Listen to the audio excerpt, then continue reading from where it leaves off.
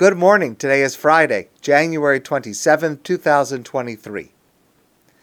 Of course, if there are 613 commandments in the Torah, one of them has to be first. But why is it that the first mitzvah that God commands the entire Jewish people through Moshe is the mitzvah in our Torah portion, which is given to us while we are still slaves in Egypt, HaChodesh Hazeh Lochem Rosh Chodashim, that this month should be for you the head of the months. This is the mitzvah to establish our calendar to follow the cycles of the moon. Why is that the first mitzvah given to the Jewish people, and why is it given to them while they are still slaves in Egypt? So, we've discussed answers to this before. Here is another approach with a critical life lesson for us. Rabbi Jonathan Sacks writes, this mitzvah is in fact the first step in the process of transforming the Jewish people from the mentality of a slave to the mentality of a free person. Because a slave has no control over time. A slave is constantly obligated to a master. Time for a slave is meaningless. With this mitzvah of how we will mark time, God is leading us to control how we spend our time. And once it is our choice, to pay attention and to be responsible for how we use our time. Rabbi Yaakov Kamenetsky, the great teacher and leader and scholar of the previous generation, when his oldest son was about to be bar mitzvah, he called his son into a study and he said to his son, I want to give you, as a present for your bar mitzvah, I want to give you the most precious commodity in the world. Promise that you will guard it with your life. And he opened a package and he gave his son a watch. And he added that Rabbi Yisrael Salanter would often say that time is life, and one wastes time. When one wastes time, one is actually losing a portion of their life. This is emphasized by, for the Jewish people, the next 40 years, where while they were traveling through the desert, there was no need for work, food. They had food, they had water, they had shelter, they had clothing. So if all of those needs are met, well, how do you spend your time? And that decision about how you spend your time becomes paramount in your life. This is how God started in our Torah portion with this mitzvah, gradually over 40 years, to prepare the Jewish people to be able to enter the land of Israel, to start a productive and idealistic society, a sovereign nation in Israel, and to hopefully make wise choices about how we spend our time. Lord Beaverbrook famously observed, a man will come to less harm by overworking than by overplaying. And Rabbi Benjamin Hecht writes that one of the most significant issues that faces individuals in our modern society is, how do we spend our leisure time?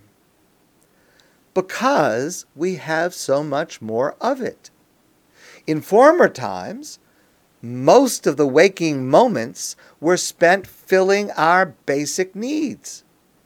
Getting food, shelter, clothing. These took up all of our time. And there was very little time available for leisure activities for most people. Now, in the modern era, when those necessities of life can be accomplished with very little effort and very little expenditure of time, So we're now faced with the question, how do we spend our time, our leisure time? There's a classic essay on this subject written by Rabbi Norman Lamm.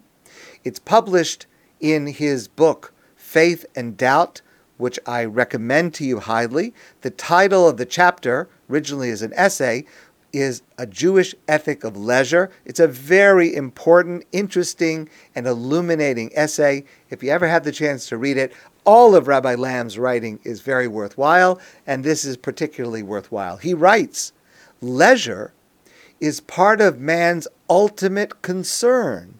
It is a crucial part of the very search for meaning in life. It's a serious business, how we spend our leisure time. It says a lot about us. I would suggest that the best model for how to choose the way we spend our leisure time should be based on the model of Shabbos. The prohibitions that we have on Shabbos, 39 categories of activity that we do not do on Shabbos, and each one a category with many, many different biblical and rabbinic applications. That framework is to cause us not to do certain activities in order to allow us to refocus on other activities, to be able to refocus on being spiritually recharged, on intellectual pursuits, on being more socially active if perhaps we were not so much so during the week, if we neglected our friends and maybe even our family because we're working so hard during the week. Shabbos is a time to compensate for that. So we don't do certain things in order to be able to fulfill goals and needs that maybe were overlooked while we were working. And similarly, leisure.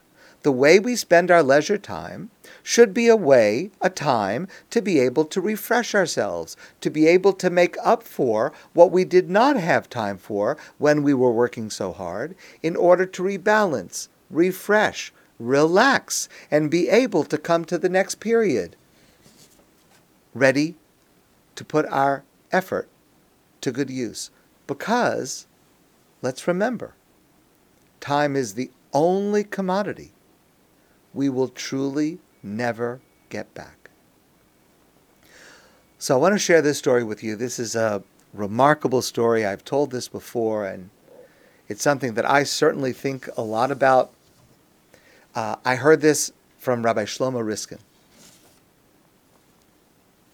He says, we always think that there's another chance, there'll be another time, another day.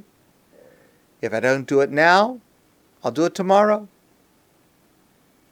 But every once in a while, the gates close, and the chance we missed was our last chance.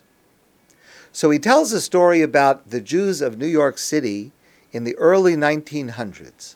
In the early 1900s, the Jews of New York City hired a chief rabbi from Vilna, Rabbi Yaakov Yosef, a great scholar, a man of tremendous erudition and eloquence. He could speak for hours in Torah subjects, quoting at length from all kinds of different sources by memory, no notes. When he would speak in public, people would come from all over to hear him. His Shabbos Shuvah Drasha, which in those days was the main time that a rabbi would speak, hundreds and hundreds of people would come from all over to hear Rabbi Yaakov Yosef on that day.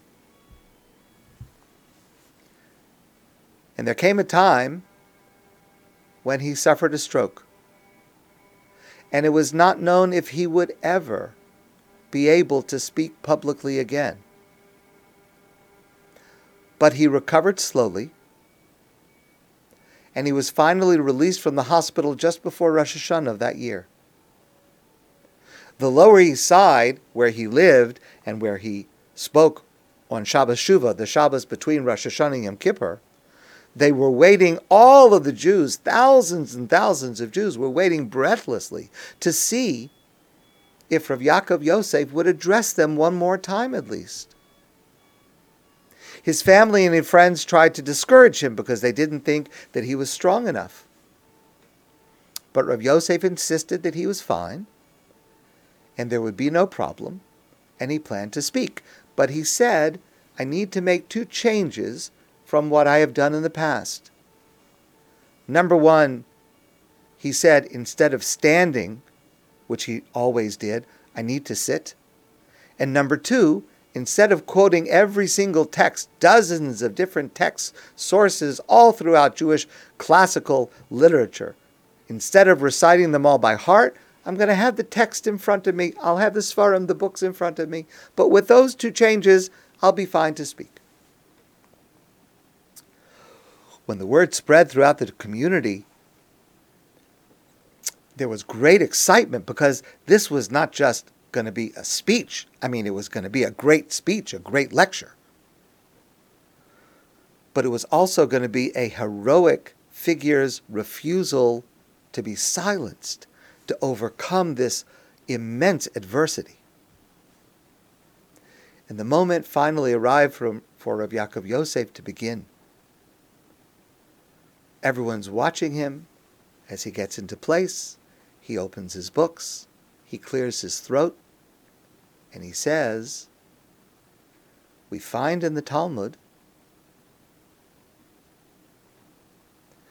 and then he stops. And he says again, the Talmud says, and he stops. No one in the synagogue uttered a sound. They couldn't understand why he kept repeating the same opening words. And then he began to cry. And then he addressed the congregation and he said to them that he had begun to prepare this lecture, this address, while he was still in the hospital. And he had reviewed it over and over again, word for word, to make sure it was clear in his mind and in his mouth, on his tongue. But he said, despite all those preparations, his mind, when he began, went blank. Only a few months ago, he could have given this entire lecture by heart, with no notes. And now, he couldn't even recall the subject. And then he added these final words. See what happens to a person in just a split second. Today, anything is possible. Tomorrow, who knows where we may find ourselves? This is what we are. This is the human condition. And so while there is still time, while we can still do and see and walk and talk, we must make the right choices with our time before it is too late. My friends, I want to wish you a great Shabbos, and I look forward to seeing you soon in person.